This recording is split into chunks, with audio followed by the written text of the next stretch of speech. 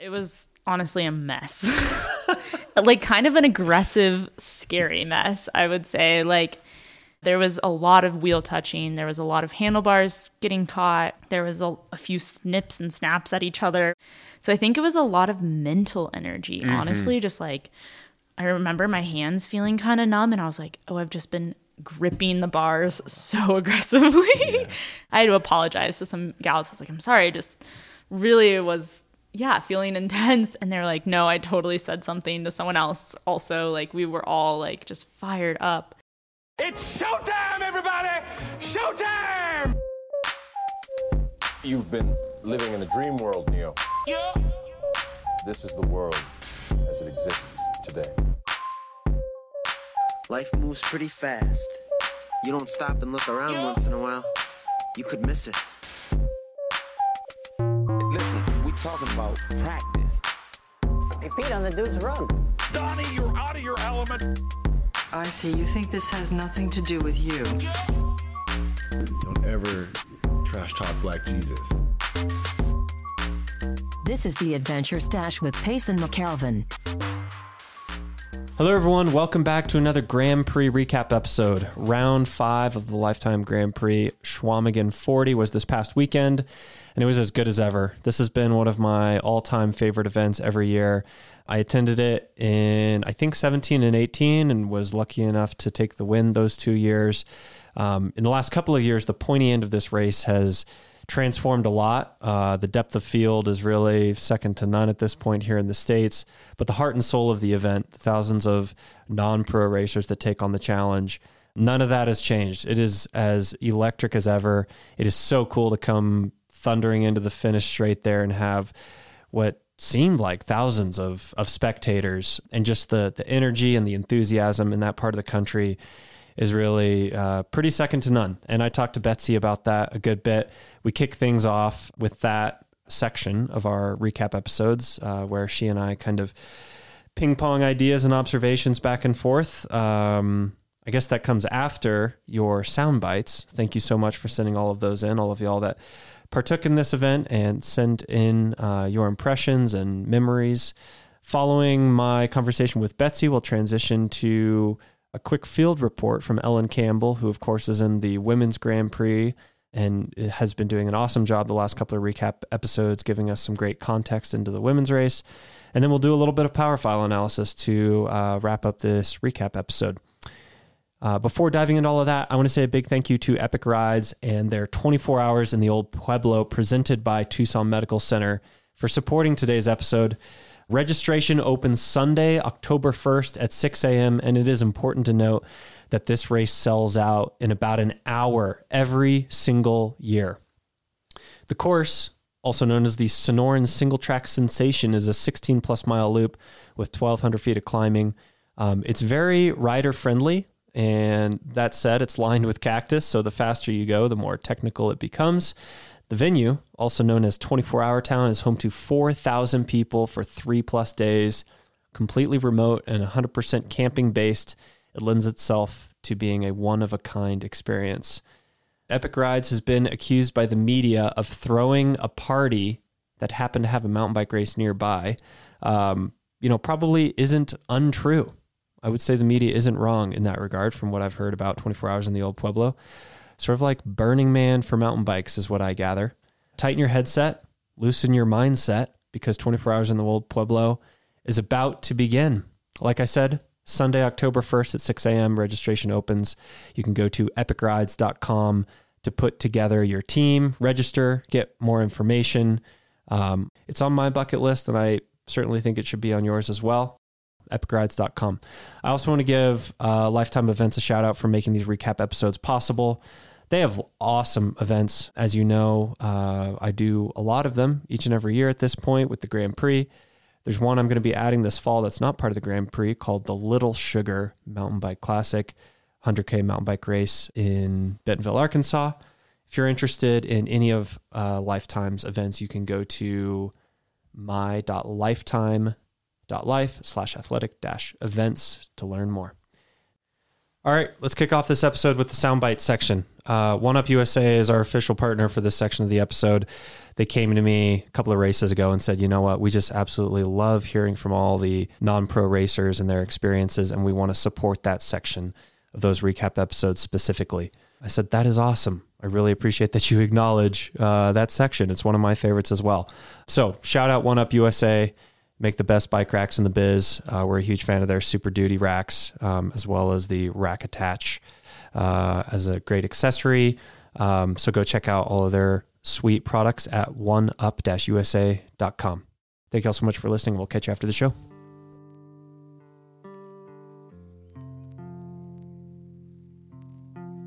Hey Payson, this is Bob from Eau Claire, Wisconsin, not too far from Hayward, where we just did the Chequamegon 40. I believe that was my 25th Chequamegon 40 race. I don't really call it a race anymore, I call it a ride.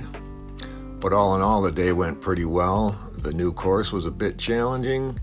The climbing is always tough there, but I managed to climb almost all the hills and used the downhills to gain some momentum, and that made the day go pretty well.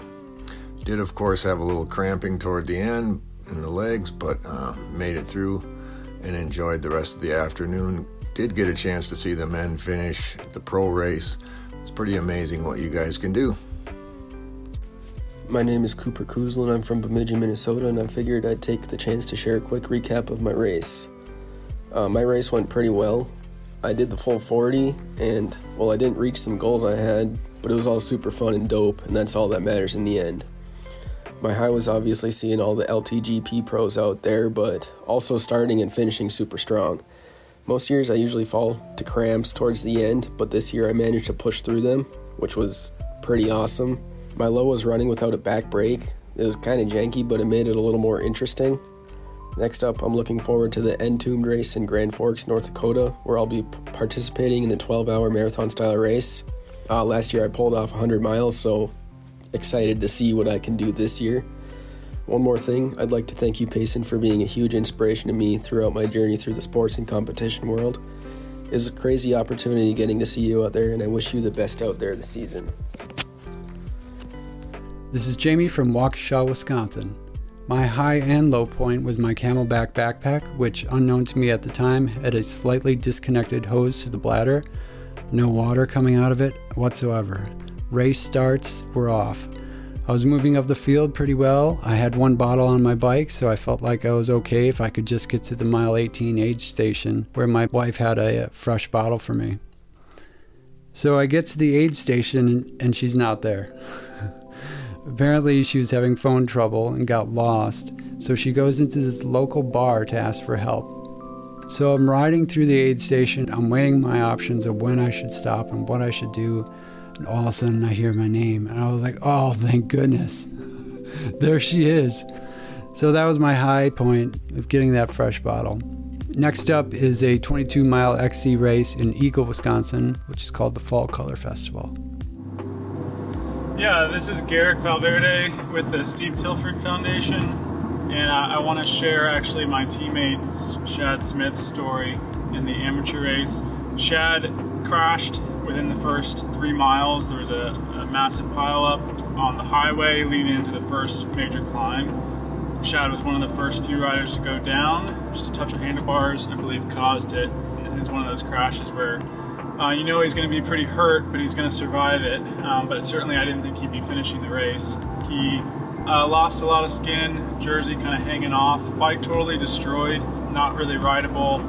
He limped the bike back to the start where we had a van parked, drove that van back to our cabin, about a 25-minute drive, took a shower, used one of the large tubes of Neosporin, put it all over his wounds, put a new kit on, took a B-bike that we had there at the cabin, robbed it of everything that he could to get his bike working again. He drove back to actually the Walmart parking lot, which is really near to where the crash happened. This is about 2 hours have gone by, and restarted the race. You know, when I finished, it's the first thing I asked our team is, you know, have you heard from Shad? They hadn't heard a single thing.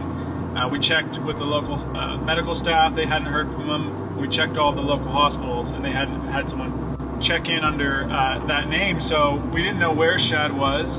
And then as the hours progressed, we saw him passing through the chips, and he was actually moving at a really fast pace, close to the winner's pace. He looked pissed, as we thought he would be, bloodied up, knuckles pretty much ripped up, but still standing. Of course, when he finished, we wanted his side of it, and especially just what the heck he was thinking to not call it quits. And top of his mind was our late teammate Steve Tilford, which of course is what our foundation for the team is based around, and his legacy. And Steve was a lot of things, but he was not a quitter.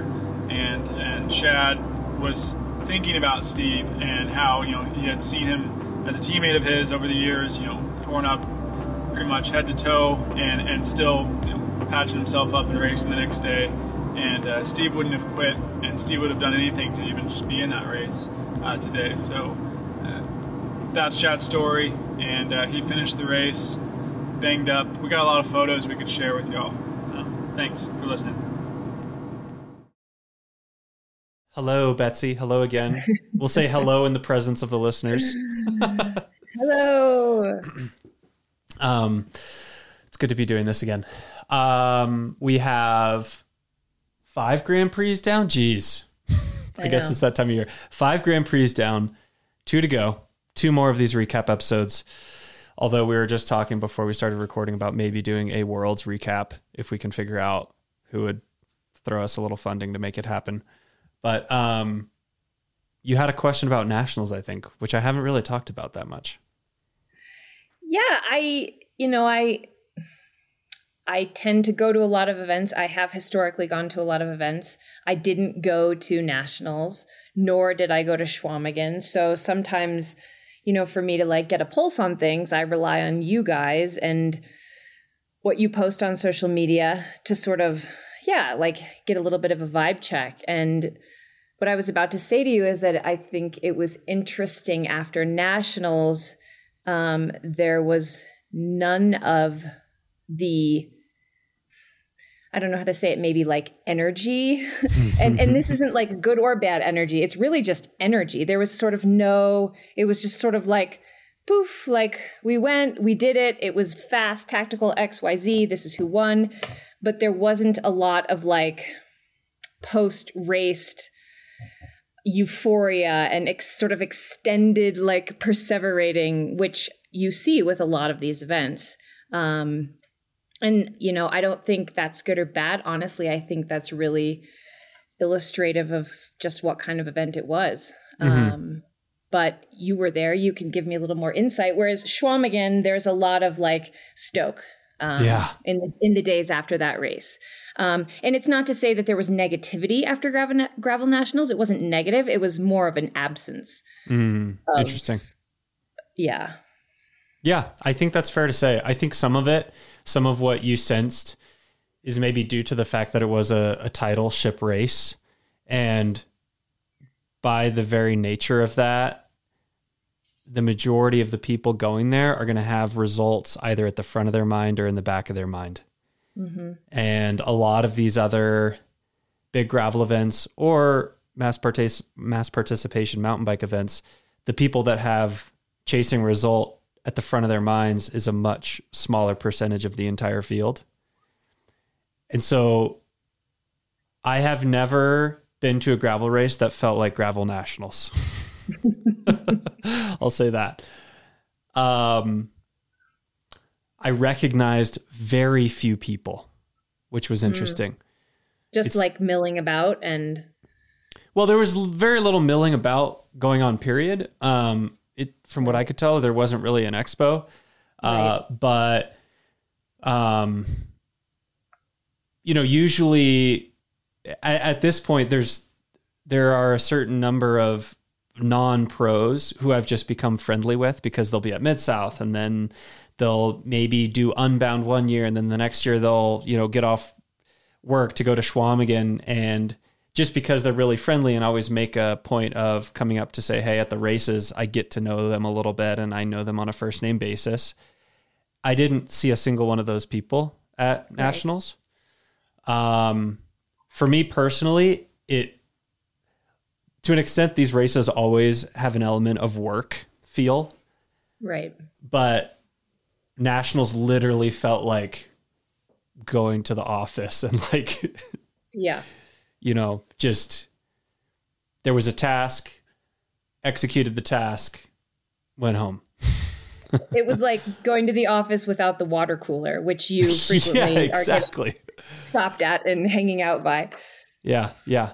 Yeah. And, I think a lot of people listening to that might think, well, that sounds not fun. And that sounds negative. And it was very different, but also, there were some things like it's all about, I think, where the race organizers are putting their time and energy and resources. And so there were a lot of things at nationals that were pretty cool, like course marshals at every significant road crossing.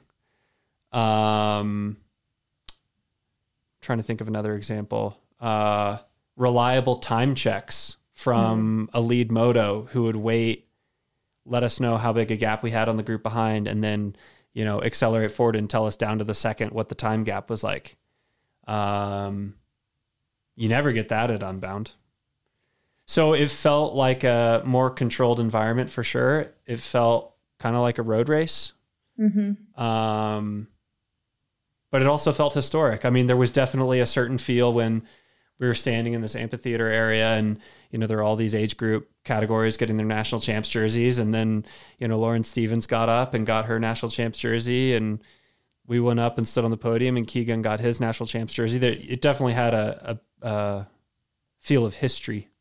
Yeah. Yeah, we could probably go on about it. And there will be more to talk about with Worlds too, which you're going to. And, but yeah, I think it's just part of now, it's sort of the ongoing narrative with gravel is how different events coexist. And whether or not people are sort of, what people's tolerance is for that, for having a national championship event, and, probably this not being the first nor last time we see USA Cycling being more involved in gravel moving forward. Yeah. Why didn't you go to Chequamegon? That's not meant to sound like accusatory. I'm just curious. It's so funny because I had the same exact thing happen last year where it's like, it's like a hard time of year to motivate leaving. And yet after the race, I'm like, damn it, if there's one race I should have gone to this year, it's that one. And I was thinking about this before we jumped on. Like, I mean, you're a little bit of an exception, but like, if this race weren't in the Grand Prix, I don't think 3/4 of the field would ever have gone to it. Mm-hmm. And so, yeah, I'm ashamed of myself. I should have gone this year. You shouldn't be ashamed though, because you set your own standard. Like the fact that you not going to an event is out of the ordinary is highly unusual in and of itself. When you compare to your peers and fellow folks who cover this sport, like there's very few people that go to basically all the events and that's what you do. Which is amazing. Yeah, it's okay. It's okay. But I did have, a little bit of FOMO because I could see you guys having a lot of fun, despite the fact that I think most everyone sort of zips in and zips out, based on both like the time of year and the location. It's just not a place like Leadville where you're like hanging out for the week or, but it seems like a real like moment in time where it's just really cool for those 48 or 72 hours. Have you been to Chequamegon yet? No. Yeah. It's unreal. I was looking back at this preview I wrote last year and it was like, yeah, it's history. Like it's historic and seems really special. Yeah. I think you should definitely race it sometime. Just because it is a historic event and it's pretty unusual mountain biking, as far as mountain bike races go, but the scene up there is just unreal, Betsy. Like, I don't know if you saw some of the photos of the number of people lining the finish straight. I mean, I'm bad at estimating numbers of people, but hundreds upon hundreds of people, if not, over into the thousands of folks welcoming in the pro finish. And then once we did finish and you're exiting, the finish chute, there's just like this gauntlet of 8 to 16-year-olds with their helmets out. And, I had one kid who literally had like a white piece of printer paper and a pencil. Aww. And I was just like, this is incredible. So like, I wish I had something to give you right now that wasn't just a white piece of printer paper with my name penciled, but just the passion up there is unbelievable. Yeah. It's so cool. And you're right. It doesn't I think partly because of the time of year and also because it's pretty rural, like people don't mill around the expo quite as much as, Unbound or Leadville, but it's not that far off. I feel like it's a pretty healthy expo at this point. And yeah, if there's one thing that I just always am blown away by in regards to that event is just the enthusiasm of people that ride bikes in that area. It's really amazing.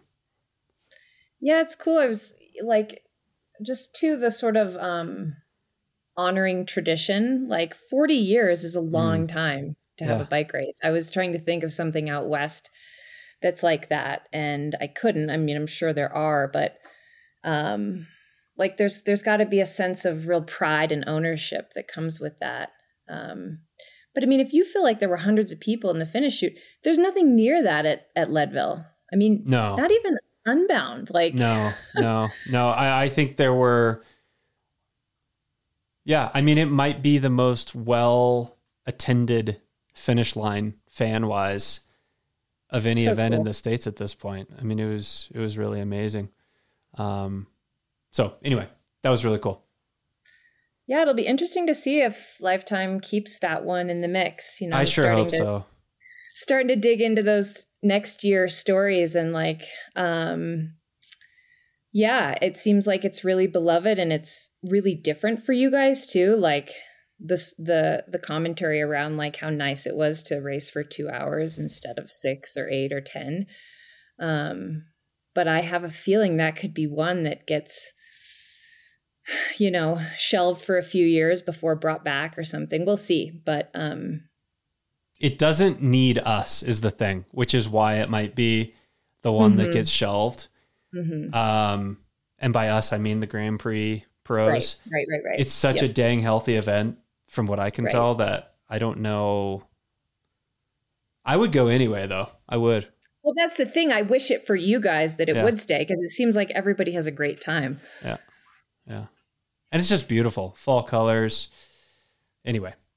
What else are you curious about in regards to the weekend, or what other observations did you have? I sent you a few just kind of general talking points, but did you have anything on your mind that you wanted to discuss? I mean, I just think I sort of have been thinking about Chequamegon a little more globally in terms of in the series, and like we've been saying how different it is. Mm-hmm. And it just seems like it's so interesting to me after these races. It seems like without necessarily talking to each other or coordinating what you guys are going to say, you often say very similar things. Yeah. And that's across the men's field, the women's field. And it's cool to see. I think, it just shows that you guys are really on the same page. I think it also shows, it's like it shows a humanness. Like a lot of people are like, it was nice to have a 2-hour race. Like a lot of people were pretty battered after the Leadville Steamboat duo. And so, I just think it's interesting with the series and thinking about it moving forward, and also just thinking about like this sport that you guys are all sort of pioneering, which is this hybrid thing, little mountain biking, gravel, what it will continue to look like and what races people like and what races people don't like, but it doesn't matter because here's this series that is sort of calling the shots for now. Yeah. So other than that, I mean, it just looked like a lot of fun, and it's like great to see you guys like out there on a short course and You brought up some specific stuff we can talk about, like a 14-rider sprint, which is pretty crazy. We also had 2 people win who are not the 2 people who have been winning most of these races. So that's certainly worth talking about. Yeah. A couple things in regards to just how different this race is to participate in versus a lot of the other ones in the Grand Prix. As I was getting my nutrition together the day before, I literally filled 1 bottle. Yeah. And I was like, wait a sec, this can't be right. Like I literally was uncertain because it seemed impossible. But I started with 1 tall bottle on my bike that I drank about a third of during warm up. Yeah. And then the second 2/3 were perfect for the first 45 minutes of the race. And then I got to the aid station. I took another tall bottle and it was the perfect amount for the rest of the race. Wow. So that was unique.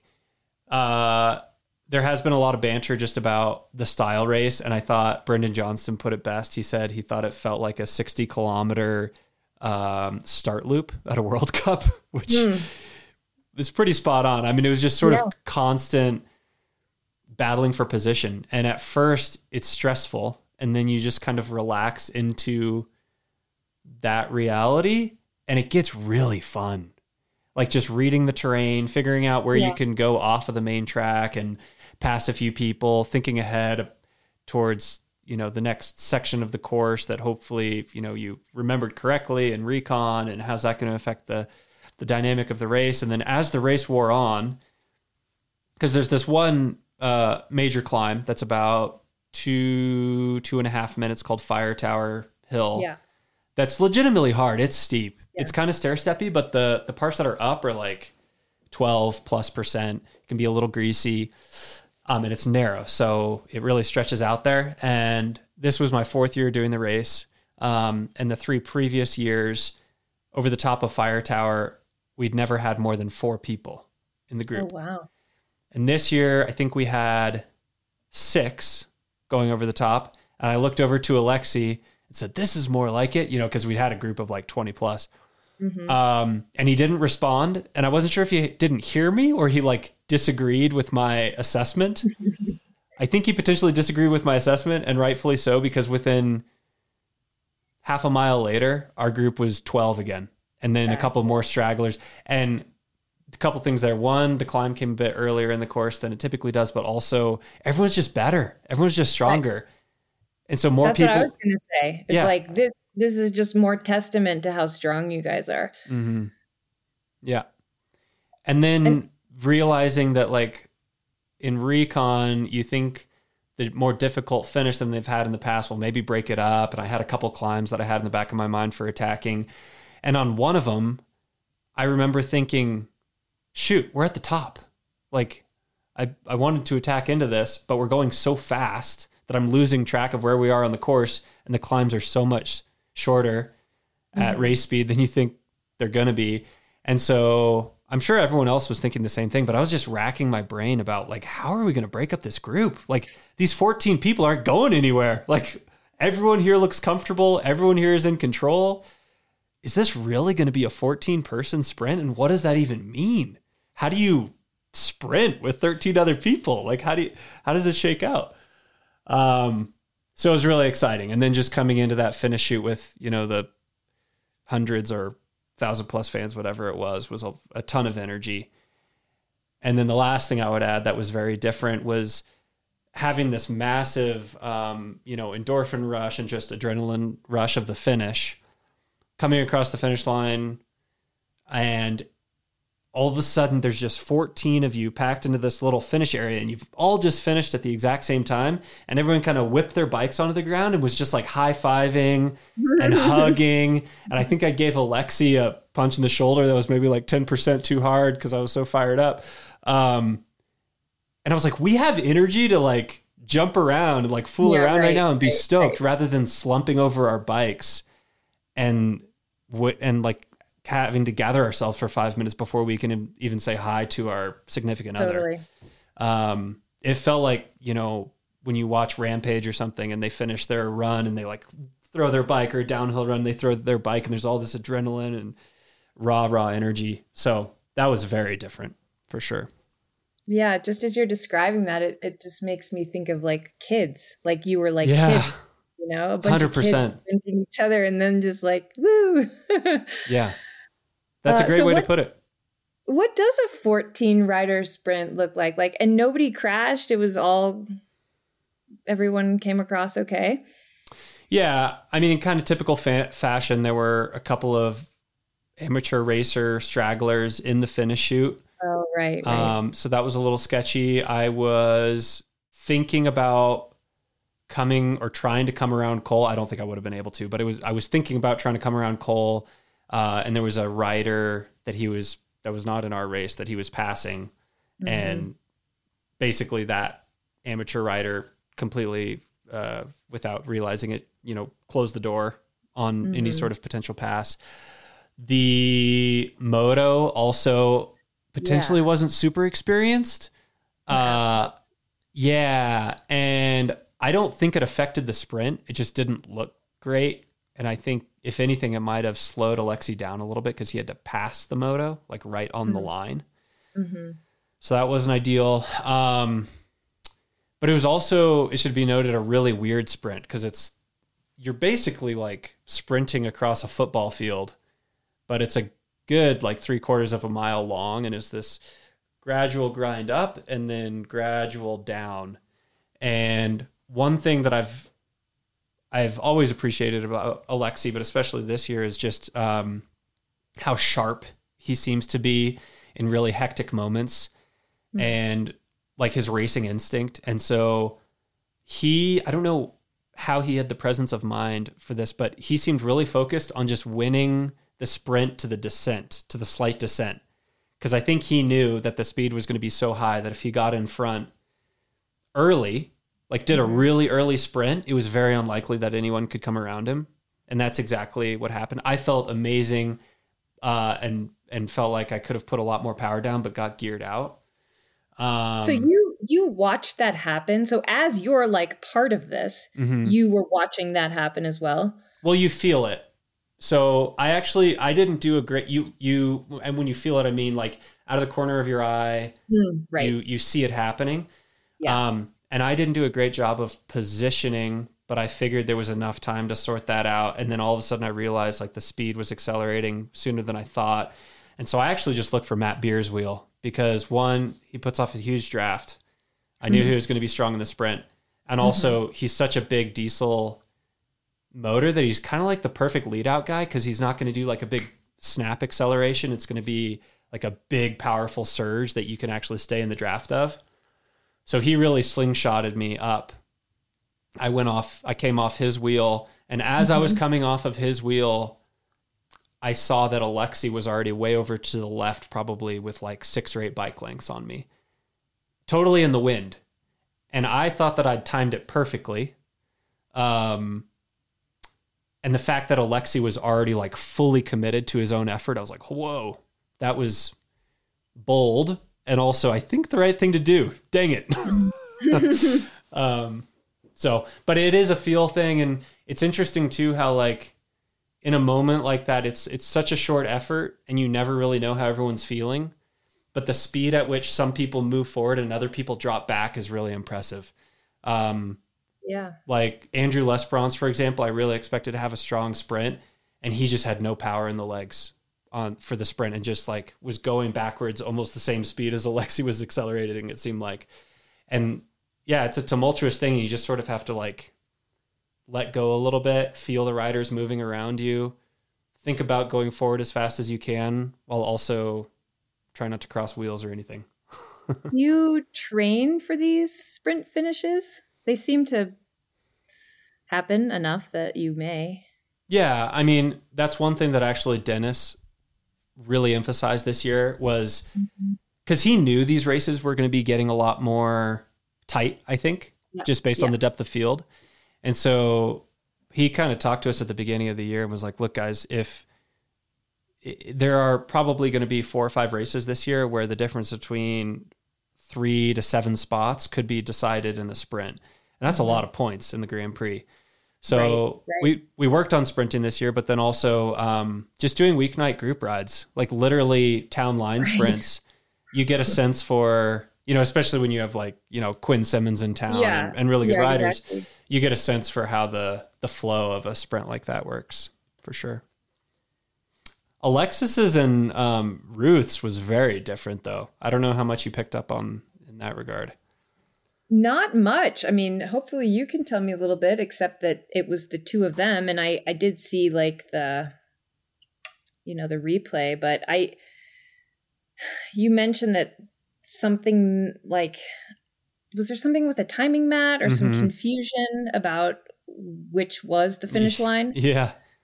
I think so. Speaking of like being, having some presence of mind during really chaotic finishes like that, Alexis just had this little microsecond of a mental error and she totally owned it. I mean, she didn't blame anybody. But there was a timing mat and I don't know what the timing mat was meant for. And then I don't know, 50 or 75 meters later, there was the big finish arch with the branding on it and everything like that. So to me, it was a pretty obvious, like the finish line was obvious, but she like bike through for this first timing mat. And when you bike through, you have to stop pedaling. And so she was maybe half a bike length ahead. Yeah. Who knows what would have happened? Like, I don't know whether Ruth was gaining on her or Alexis was coming around Ruth. But you can see in the video, like Alexis is leading and then she just stops pedaling. Right. And Ruth gets her on the real finish line. So bummer. I guess these things happen. Bummer for Alexis. And more so, I mean, I was just bummed for Alexis because she's been real close a lot this season, and I would imagine that can get a little bit wearisome. Oh yeah, which is what I said about Alexi too. Like, God, I'm no pro athlete, but I can imagine that is quite frustrating. Yeah. No, it's good to see, and also I have to give Keegan a shout out for being so gracious at the finish line. I mean, he has bigger goals on the horizon, of course, and he has the Grand Prix locked up, but he was totally fine finishing second in a race. It wasn't like, oh, my streak ended, and he and Alexi are buddies. So it was all good. But anyway, what else? I jotted down a couple of notes just as we go into the last two rounds here in regards to how the overall is looking. Mm-hmm. And I chatted with Alexi about this a little bit after the race, actually. Just how, like, you can try to draw conclusions about the leaderboard and who's on the way up and who's maybe drifting back a little bit. Right. But almost anything can happen, through the last race. Like, I think we learned that last year. But one thing that I did notice, I have no idea why this would be the case, but the men's top, let's call it top 15, 16, is way more tightly packed than the women's. So overall, it seems like there's more movement possible on the men's leaderboard than the women's leaderboard. I don't know why that. Not how it was last year, I don't think. I think it was the opposite. Also, there have been a lot, and you can correct me if this isn't right, but it seems like this year, more than last year, maybe, there have been more DNSs. Yeah, definitely. Right? Like, it just, almost everyone has, like, a DNF. I feel like I'm like going through this. I mean, obviously Unbound was a huge DNF fest. Yeah. And so, I feel like last year, inaugural year, it was like hit every race, like be at every race. And, Ruth, she didn't even start Sea Otter, and she DNF'd Kansas. So, but she's third. Yeah. And she's third. But I'm wondering if maybe that could account for some of the, like, what we're seeing. For sure. So On the one thing I did make note of is on the men's side, I think two names that are outside the money right now, outside the top 10, but absolutely could move up based on the courses ahead, are Logan Owen and Alex Howes. They're 13th and 14th. Yeah, how about their results at Chequamegon? Solid. Yeah. Super solid. Yeah. And actually, Alexi, the way I keyed off of Matt Beers, Alexi keyed off of Alex. And so Alex apparently, without knowing it, he may still not know it, Alex was Alexi's chosen lead out man. I'm curious to see how Alex finishes up the season, what Alex decides to do next year. He's a bit elusive this year, I feel like, in terms of his, goals, so to speak. So I'll be curious about him. Yeah. Yeah, but I mean, Logan has 80 points. Coney Loser has 86. So, I mean, that's obviously only a difference of 6 spots, which can easily happen over the course of 2 races. Yeah, and I chatted with Ryan Cross about this, and he reminded me that the way the points structure is with these single point, a lot can change. So you make a really good point. There's also a lot of ties. Like on the women's side, Sarah, Max, and Ellen Campbell both have 75 points. And then it's super tight for the top. There's going to be a crazy battle for the top 3. Sophia says she has it locked up. She kind of quietly... She did say that. Yeah. I mean, I trust her. Of all people that I trust to do that math perfectly, she's the one. But that's not a big gap between her and Alexis. I guess even if Alexis were to win 2 rounds, she wouldn't make up the difference. Because I think in the same breath that Sophia said she had it locked up, I don't think she's coming to the Rad. Yeah, and neither is Keegan. They're both focusing on Worlds. Right. Which I totally get. Right. So, yeah, that's... I'm with you, though. Sophia would have this down to a science, but... Yeah. What else? Are you skipping the Rad? Sorry? Are you skipping the Rad? I can't make another mistake all year. You're one of those people. Back against the wall. Yeah. Yeah. Well, way to climb back up there. So I know. It's close. You've got Derby this week, and are you racing in Durango? Yes, I'm lining up. I think I'm racing it hard. It's so tough. So with this Worlds thing, I kept this kind of under wraps. I kept my interest under wraps. To be totally honest, I would not have gone to Nationals if it weren't for my interest in Worlds. Yeah. My interest in Worlds stemmed from my interest in doing a team sport, to be totally honest. We started kind of talking, we being Alexi, Brennan, a few of us, Keegan. We just started talking about this mutual interest in having a team experience, particularly in light of how good we think Keegan is. I think Alexi's probably the one that has the most experience in that environment. And he's already, we've exchanged some text just about how do you go about getting your, 6 or 7 guys together in a melee of 180 people on a 30-mile paved flat road start before a tight, steep climb. How do we deliver Keegan to the bottom of that climb in a good position? And that's where there is some intimidation about these various World Tour pros that might just drop in and just know how to navigate that. But the other thing is I've been thinking about how hectic the first 25 miles of Unbound is, how hectic the entire 40 miles of Chequamegon were. We're not bad at positioning. So it'll be a fun fact-finding mission too, just to see in the future as the sport continues to grow overseas, is that a role we want to take on? Do we want to develop along with the globalization of the sport? Yeah. Wow, very exciting. Wait, I know this is Lifetime Grand Prix, but How early? I mean, you can't get over there that early. You race the Rad on Saturday. You leaving Sunday? No, I think it's important to, one thing I've learned over the years is, especially with an effort as deep as Rad is going to be, it's long. It's going to be upwards of 6 hours. Don't get on a plane right away. Yeah. Yeah. So I think I'll go to the Front Range and just spin it out on Monday. Spin it out on Sunday and Monday, and then fly out Tuesday. Okay. Wait, is that true? Fly out Monday, arrive Tuesday. Sorry. Yeah.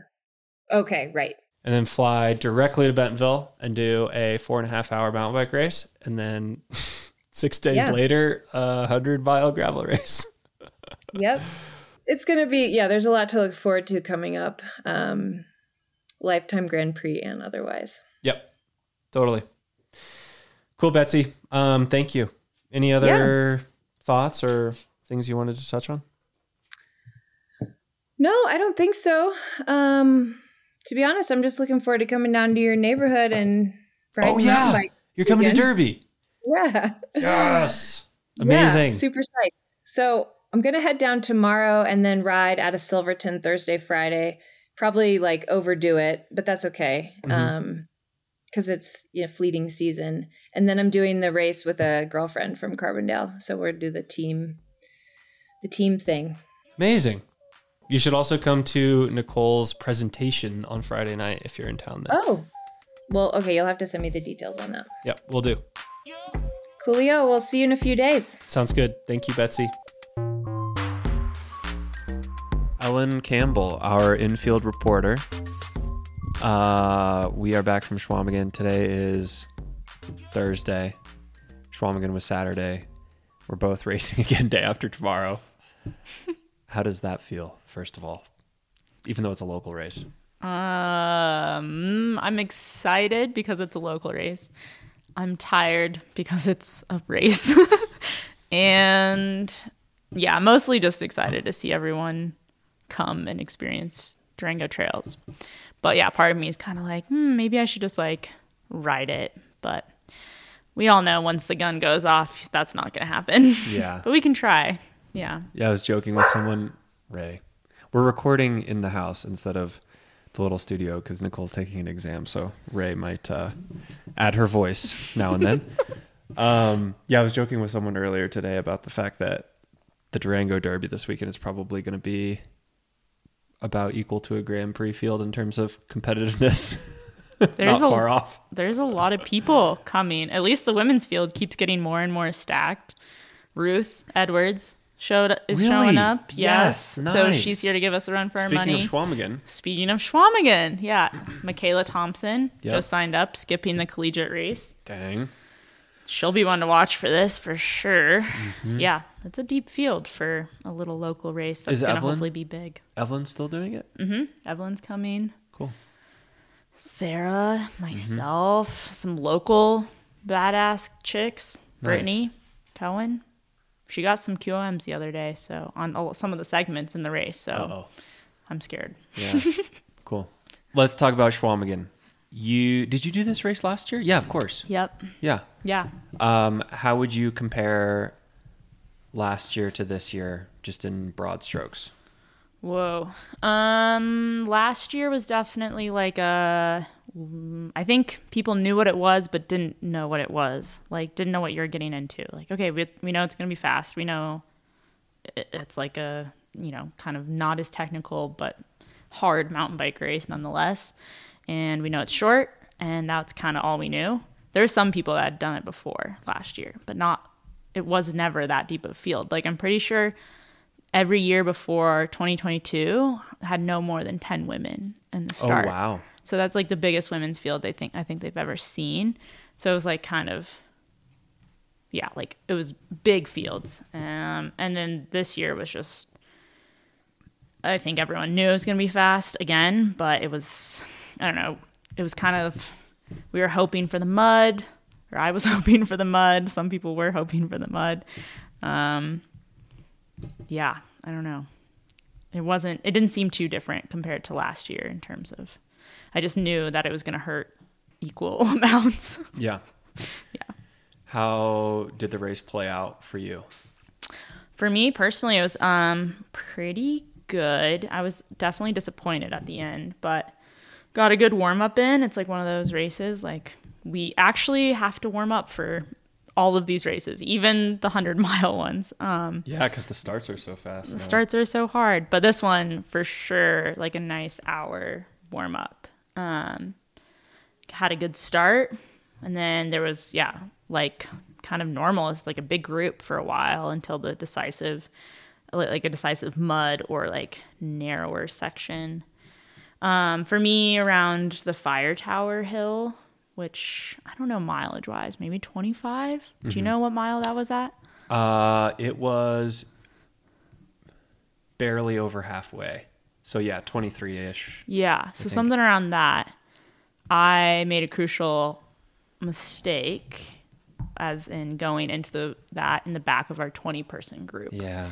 Which was my mistake because I wasn't paying attention to mileage, and I was paying attention to the mud mileage and not the hill mileage. So lesson learned. But yeah, watched, got stuck behind people, and then my legs also happened to give out at the same time. And then was able to ride alone for a little bit, and then finally Sarah Max caught me, and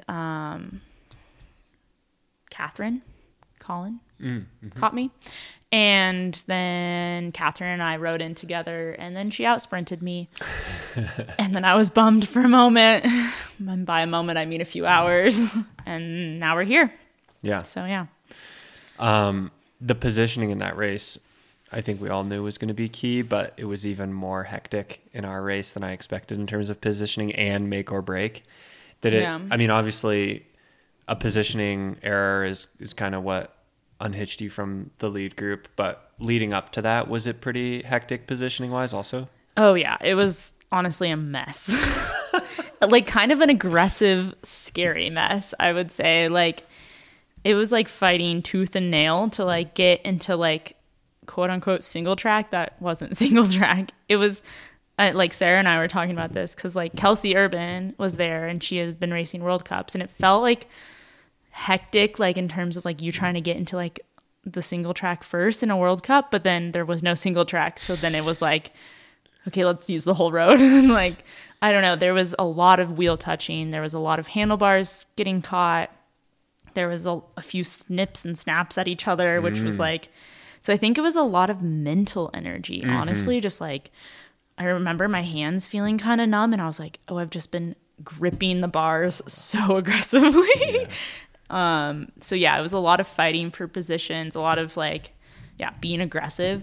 It was pretty aggressive, I would say. And then, I think by mile 18, like that second mud, like where there was a hill in the mud section, it was down to 20 girls, and it was still so aggressive. It was crazy. So positioning was super key, I would say.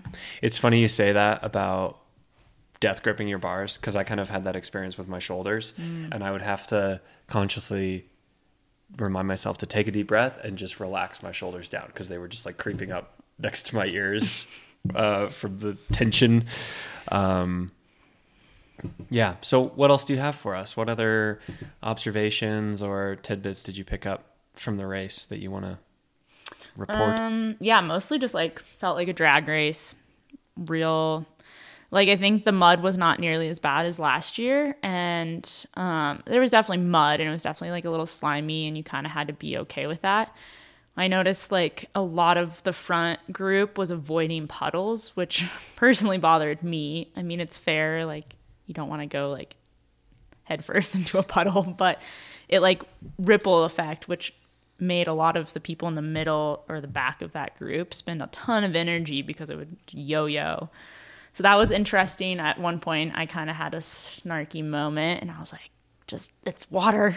Just ride through the water. Maybe not my proudest moment, but... It's hard when you have hormones just coursing through your body from this fight or flight experience. It's really hard to be polite. Yes, I was like, it's just water. And then I had to apologize to some gals. I was like, I'm sorry. Just really it was feeling intense. And they're like, no, I totally said something to someone else also. Like, we were all like just fired up. And I think at the end of the day, it was like everyone's fine. And like for the most part, it was like pretty cordial. But there was definitely a few moments where we were like hooting and hollering at each other. And I think the tensions were high. Yeah. But yeah, it was definitely good. Similar to last year. I mean, the course was different. So like, I felt like last year it was definitely more decisive. And so the group got like spread out. Agreed. Fire Tower, the group definitely got spread out a little bit more. Like the 20 gals broke up a little bit, but I know that a few came back and then a few got away, like Ruth and Alexis got away. But yeah, it wasn't as decisive as last year. So like when you all passed me like 4 miles from the finish or whatever that was a big group. You all had like 15 or something guys with you. Yeah. It's kind of scary to be passed, honestly. I was like, don't move. But yeah, I think I don't have a ton to say, but you know, some standout riders that I was kind of noticing if I was trying not to get crashed out. Isabel King had a really good day. She stayed with the lead group until, like mile 19, 18 right there. And I know just talking with her and like hearing her Instagram post, like she was really happy with that. And and she has done some hard work to be there, and she was there. I love that you're giving her a shout out, because I also read that post and it was simultaneously, you know, uplifting, but also kind of sad, because she acknowledged some of the imposter syndrome of going up against so many really talented athletes, and just that questioning of, you know, do I actually belong in this field? Should I have gotten a start spot in the Grand Prix? Like those were kind of the sentiments that she was talking about. And I was like, I need to go look at her results. Like because she can be pretty hard on herself, knowing her. And sure enough, her results are solid. Yeah. But to have a day where she felt like she was kind of on the front foot and like really participating at the front of the race is really cool. Yeah, she was definitely there. And yeah, it is exciting to see the front group get mixed up a little bit in terms of like who's there, or like to see a rider that like not necessarily isn't strong enough to be there, but just like maybe isn't at the front all the time. You know, like there's always, at least in the women's field, like I can count on like 4 or 5 riders to like constantly be driving the force at the front. And then like riders like Maud at Chequamegon, she was crushing too. There's the only photos I have seen of the race, of the women's race, have been at the start, and then there's like a select few like at the bridge before the feed zone, but Maud is there. She's on the front. I'm like, go girl. Like, she was beaming at the finish. I talked to her briefly and she was so stoked. So it's like really cool to see, like, not that these riders can't be at the front, of course, but it's really cool to see them like not only riding with the front group, but like charging to the front and like literally riding on the front and taking charge of the pace. It was those 2 riders I would say were standout for me. Again, it was really hard to like keep track of everyone when I was trying not to hit the deck or slide off or miss, a crucial turn. Apparently, like Emily Newsom got lost, which is a bummer. Oh, really? Yeah, which is a real bummer. She was really strong last year at this race. So I don't know. Head down. You're really focused. Yeah, Just fair. Go take a wrong turn. For sure. Yeah, that's really all I got. Let's see. What did you think of that finish shoot with all the fans? That was the most people I've seen. That was the most number of spectators I've seen at a U.S. race in a while. Yeah, that was great. Cool. The Wisconsin people are really nice. Everyone's super welcoming, and they're just stoked. Like, I was sprinting for 19th place, and they were cheering like I was sprinting for a win, which is like super cool. Yeah, that is cool. It's a good community up there. Did you chat with Ruth or Alexis after their kind of infamous finish? I talked with both of them, but we didn't talk about the race, really. I kind of talked with Ruth, and she just was happy. She like really felt like just good about the atmosphere, it seemed like. She just, kind of had sentiments about like just how it felt good to be around people that were like stoked on bikes and bike racing. And I didn't really Alexis and I didn't really get into the race too much. We were talking about gravel worlds a little bit more. So, yeah. Do you have interest in that sort of thing? In gravel in the worlds? future? Yeah. Yeah, maybe. Yeah, it kind of depend. I didn't really pay too much attention this year because I thought it was going to be the same as last year, and that didn't really excite me. But yeah, I would be really interested in doing gravel worlds just for the experience of it, mostly. For sure. We'll For sure. see. Yeah. Okay. Last thing I'd like to touch on is just how you're feeling heading into this last phase of the year. It's been a long Grand Prix season. Yeah. Have you done all 5 rounds leading up to this? Yeah. Yeah. So that's a lot of big efforts. Yeah. Plus a few other bonus races, of course. 2 more, both also really big efforts. Yeah. What are you feeling? Are you like hanging on for dear life, or excited to finish strong and curious about the last 2 rounds? How's that going for you? All of those. That's Is that an option? I'm definitely feeling a little bit hanging on for dear life. Mostly just a little fatigue is kind of setting in. But then again, it's like I'm trying to like trick my brain into, let's go get it. Let's finish strong. And then, I don't know. It's definitely like, the rad is a new one for me. I've never done it. It's close to home. It's at elevation. I think it'll be very similar to Steamboat Gravel, and so I'm have some curiosity around that. I'm also curious, having the experience from last year and knowing how it feels to be at month 8 at the end of the season, and go into that and knowing how it feels. And so hopefully that'll that curiosity will stick around, and we can have a good last 2 races, 3 races, I guess. Derby, we're counting Derby. Derby. Cool. Yeah. Fair enough. We'll see. Yeah. Okay. Thanks, Ellen. We'll check in post Rad Dirt Fest in 2 weeks, week and a half. Oh, golly. Here we go. Chat then. All right, let's do a little power file analysis. This one's going to be a little bit of a shorter version as compared to our past recap episode file analysis segments. That's in part because this race is shorter, but also there's just kind of less going on. It's a pretty classic flatter mountain bike race power file, both for the women's file and the men's file we're going to look at. It's just sort of 2.5 hours on the gas. Plenty of ups and downs, plenty of twists and turns, so pretty staccato.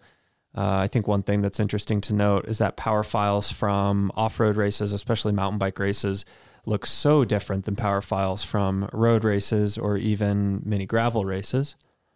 In road races, oftentimes you just see, big lulls in the action and then just flat out 10, 15, 20, 30 plus minute efforts they almost look like sometimes riders are pacing for an interval. You can get a very good picture of how the race played out oftentimes just by looking at a road power file. When it's off-road, it's just kind of all over the place. You've got big spiky surges everywhere. And then also, at least here in the States, a lot of times our gravel races are raced so aggressively from early on that the power files and the efforts themselves just kind of mimic marathon mountain bike races in some regard. So anyway, for what that is worth, we're going to look at Hannah Otto's power file, and then kind of a hybrid of Keegan's power file and Alexi's power file. I wanted to just look at Alexi's, but it looks like he might have his start and end hidden, that settings on Strava. So his power file cuts out with like half a mile to go in the race, which was the part that I was most interested in, but we'll supplement with Keegan's file.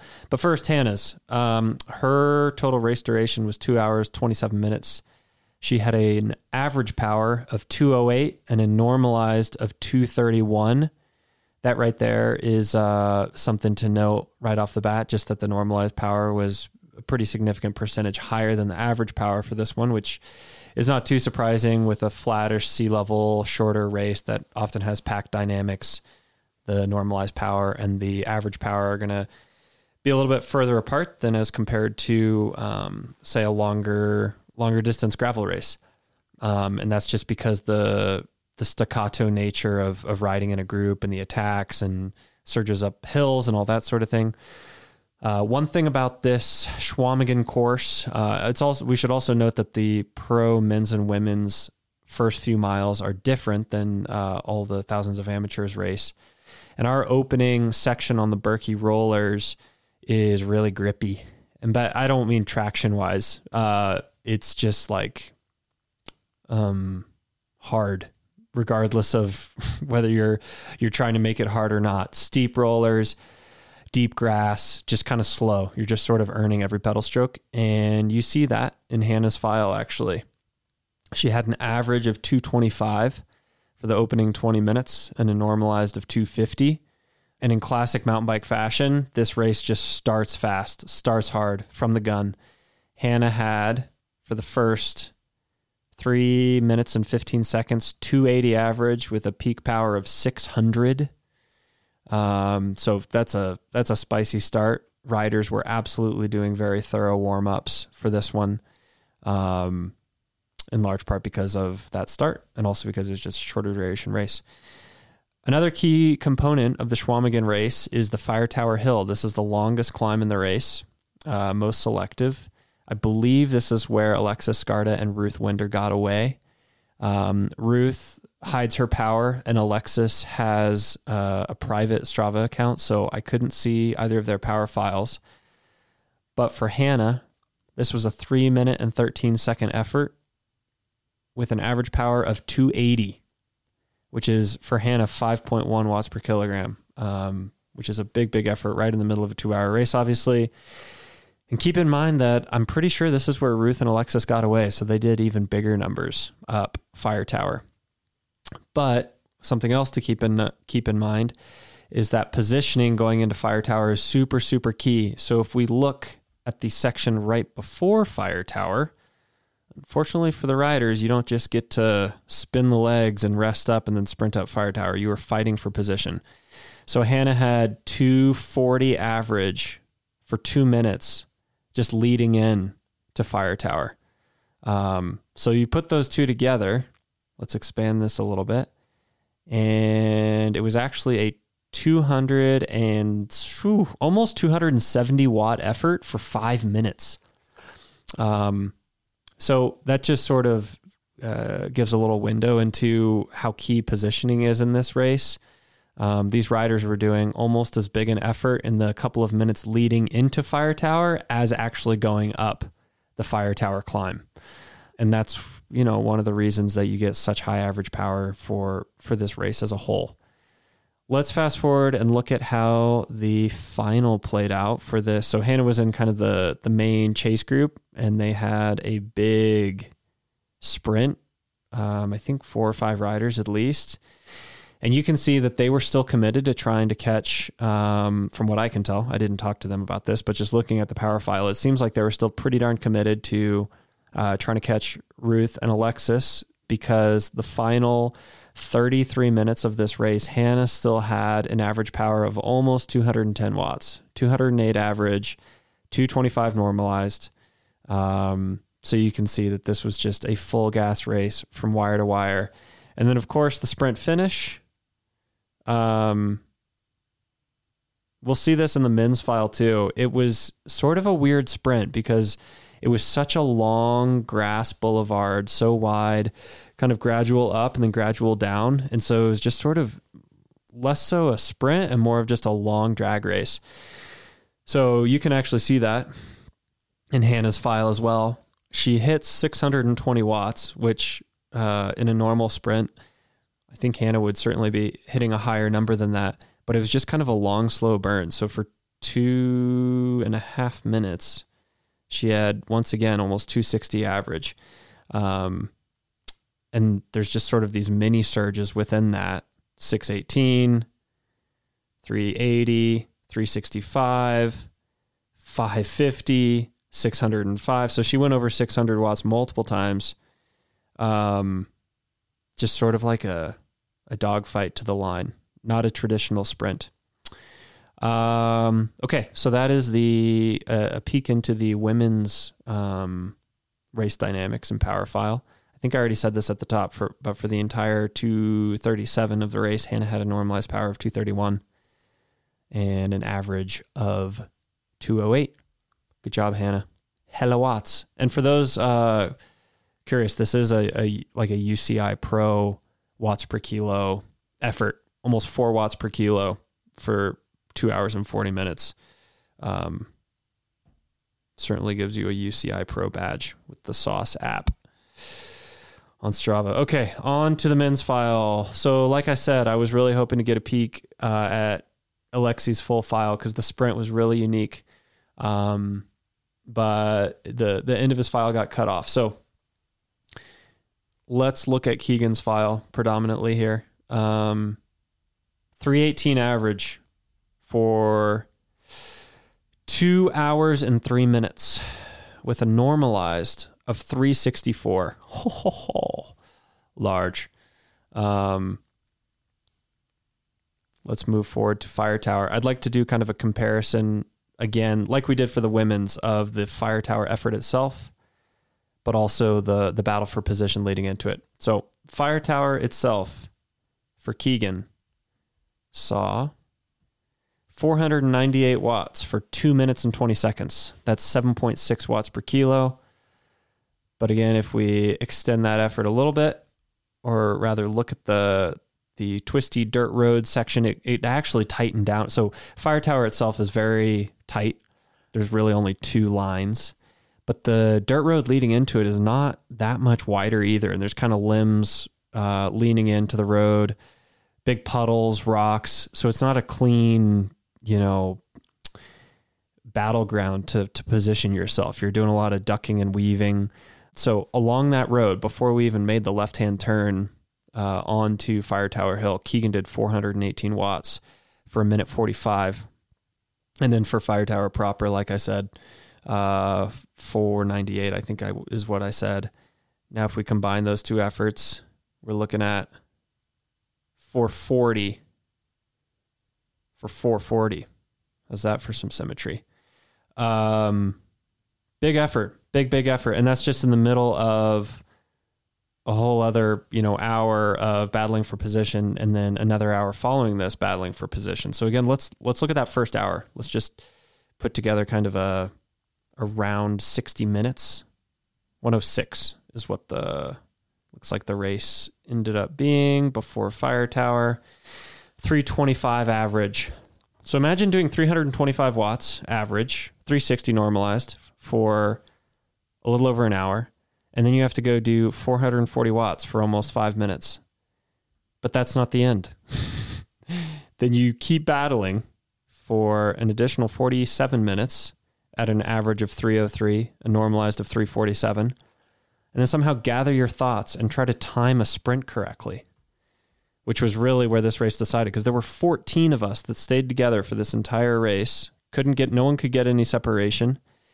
And things opened up into that big grassy boulevard sprint like I was describing in Hannah's file. Now, one thing that's interesting to me here is it looks like, and I don't remember this from the sprint, but it looks like Keegan tried to go pretty early because he has a huge old spike on the beginning of his final effort here. So his final sprint was 42 seconds long, 42 seconds at 750 watts. But the first 12 seconds of that effort was 977 watts with a peak power of 1,198, basically 1,200 watts. So basically a 750 watt effort for 45 seconds, but front loaded, the first third of that is 1,000 watts. Really big. And I think it's interesting that he went early because I don't know, but if I remember correctly, I'm pretty sure that Alexi kind of played it cool and then just put in this big surge to get ahead right as we crested the hill. And then once over the crest of that hill, most of us got kind of geared out. And you can see that in Keegan's file also, not looking at power this time, but speed actually. 36 miles an hour, which is getting, for folks that are running a 36 or even a 38 tooth chainring, dangerously close to running out of gears. I certainly felt like I was running out of gears. Keegan had a 40-tooth chainring and was still spinning 113 RPMs at the end of this sprint. So although I can't look at Alexi's actual file, right at the finish line, like I said earlier in this episode, I kind of gave him a punch in the shoulder. And I was like, you bastard. Stoked for him, of course, but also just knowing that he really had kind of schooled us with the timing of that sprint. And to reinforce that he had indeed schooled us, he took his bike computer off his handlebars and showed it to me. And his peak power was 1,075 watts. The fact that he won that sprint, barely breaking 1,000 watts, is amazing. And also it goes to further reinforce that it was a really, really long sprint. So even though a little over 1,000 watts, isn't a very big peak power, my guess is if we looked at his file, he was probably around 1,000 watts for 15 seconds or more, just like Keegan was. And just the nature of the downhill sprint made it so that at a certain point you can't put out any more power. And that was really his clever move, was winning the sprint to the top of that rise rather than focusing on the finish line. All right, that's what I got.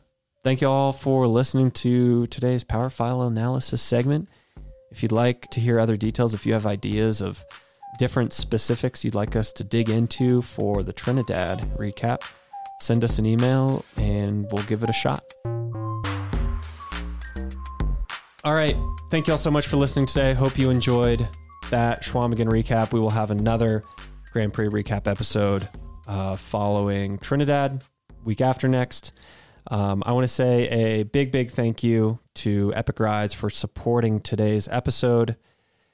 Just in case you've been completely living under a rock, I want to tell you about 24 Hours in the Old Pueblo, presented by Tucson Medical Center, the registration of which opens Sunday, October 1st at 6 a.m. FYI, registration usually sells out in an hour or less, so I highly recommend you setting your alarms.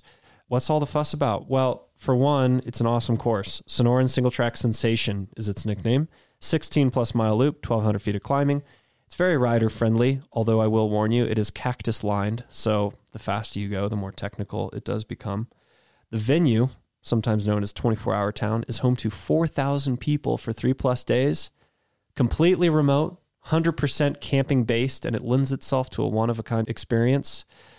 Epic Rides was once accused by the media, just to characterize this, as throwing a party that happened to have a mountain bike race nearby. That's kind of the vibe. It's almost like a Burning Man of mountain biking. It's on my bucket list, and I certainly think it should be on yours as well. If I were going to be in town, I would be there. One of these years I will be in town, and I will be there. But go for me this year. epicrides.com for more information. Once again, 6 a.m. registration opens Sunday, October 1st, and it will sell out fast. I also want to say a thank you to Lifetime Events for supporting today's episode. Lots of great events in their massive portfolio at this point, and you can find out more at my.lifetime.life/athletic-events. And thanks to them for making these recap episodes possible. They are expensive. Betsy puts effort into these. Ellen puts effort into these. And yes, I pay them for their efforts, as should be the case. And I'm able to do that because of Lifetime support. So thanks to them. Lastly, for those of y'all that follow us on Instagram, The Adventure Stash, you can win yourself a pair of socks during our weekly quizzes.